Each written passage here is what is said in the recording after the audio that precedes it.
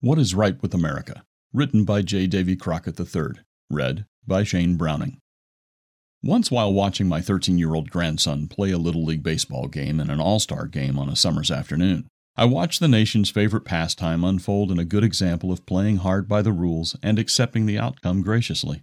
I observed parents, coaches, and umpires enjoying the game and the lessons of life that the players were learning. I heard the cheers for good plays and the encouragement when the play didn't turn out well. I realized that these parents and coaches spend a lot of time and effort teaching these boys the importance of fair play, developing skills, and giving their best effort. We so often focus on the very real problems that beset our nation and overlook the good, decent things that are done. There are a vast number of hardworking people in this country with traditional values.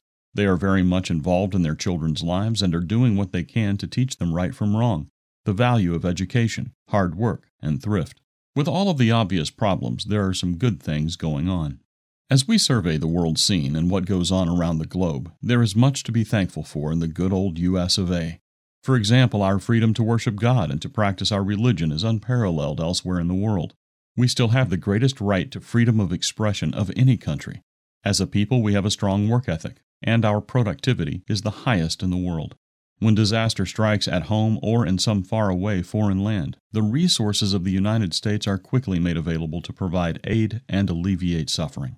With all our problems, people from around the globe still long to come to our shores to pursue their dreams.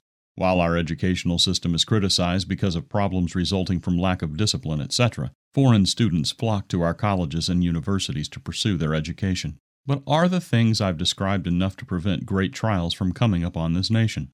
Sadly, no. We have great blessings in our nation and many people who try to live a good life with the knowledge they have, yet much of the nation is adrift morally and spiritually. It brings to mind the time of the book of Judges when, quote, every man did what was right in his own eyes, unquote.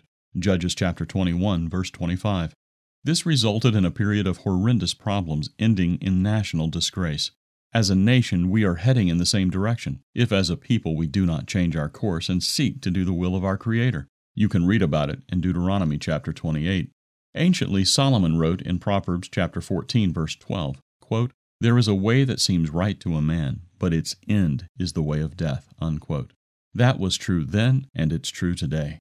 As our people go about their lives doing what they think is right and good, they practice a mixture of good and evil, which is not acceptable to God.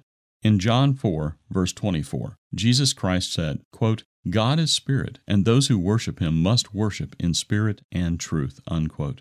While there is much that is right with America, our national sins do abound, and as Solomon wrote long ago, quote, righteousness exalts a nation, but sin is a reproach to any people, unquote. See Proverbs chapter 14, verse 34. So while we can enjoy the good and decent things in our beloved country, we must realize that our own righteousness will not save us.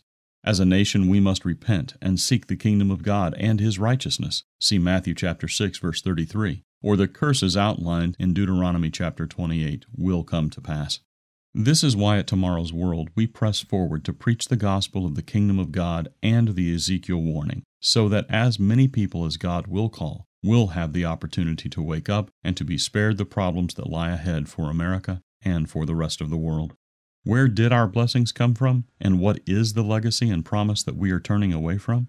Our booklet, The United States and Great Britain in Prophecy, explains the truth behind our situation now.